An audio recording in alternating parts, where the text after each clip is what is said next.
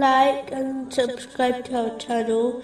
Leave your questions and feedback in the comments section. Enjoy the video. Moving on to chapter 57, verse 21. Race toward forgiveness from your Lord, and a garden whose width is like the width of the heavens and earth.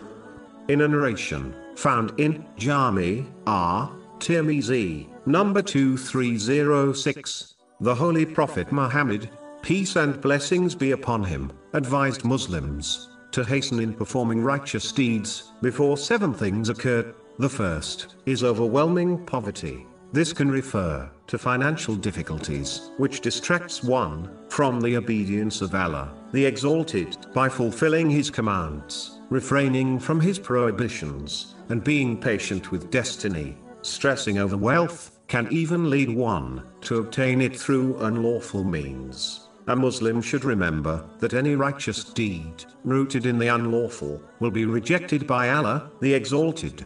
This has been warned in a narration found in Sahih Muslim, number 2342. Allah, the Exalted, has allocated provision for the entire creation over 50,000 years before He created the heavens and the earth.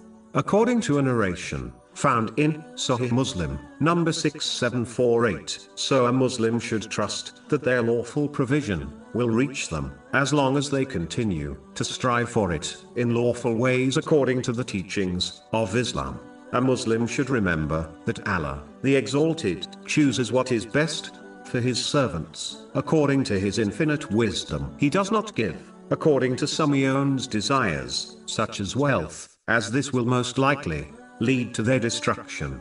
The next thing mentioned in this narration is that Muslims should hasten in performing righteous deeds before they become wealthy, and it distracts them. Wealth by itself is not evil, but depending on how one obtains it and uses it, can either make it a great blessing for them or a great burden for them in both worlds. If a Muslim strives to obtain excess wealth while neglecting their duties to Allah, the Exalted, and people, and hoards it, or spends it wastefully, or extravagantly, or even on unlawful things, it will become a great curse for them in both worlds. But if a Muslim obtains enough to fulfill their needs and the needs of their dependents without excessiveness, waste, or extravagance, and spends in other ways pleasing to Allah, the Exalted, then they will achieve true richness in both worlds.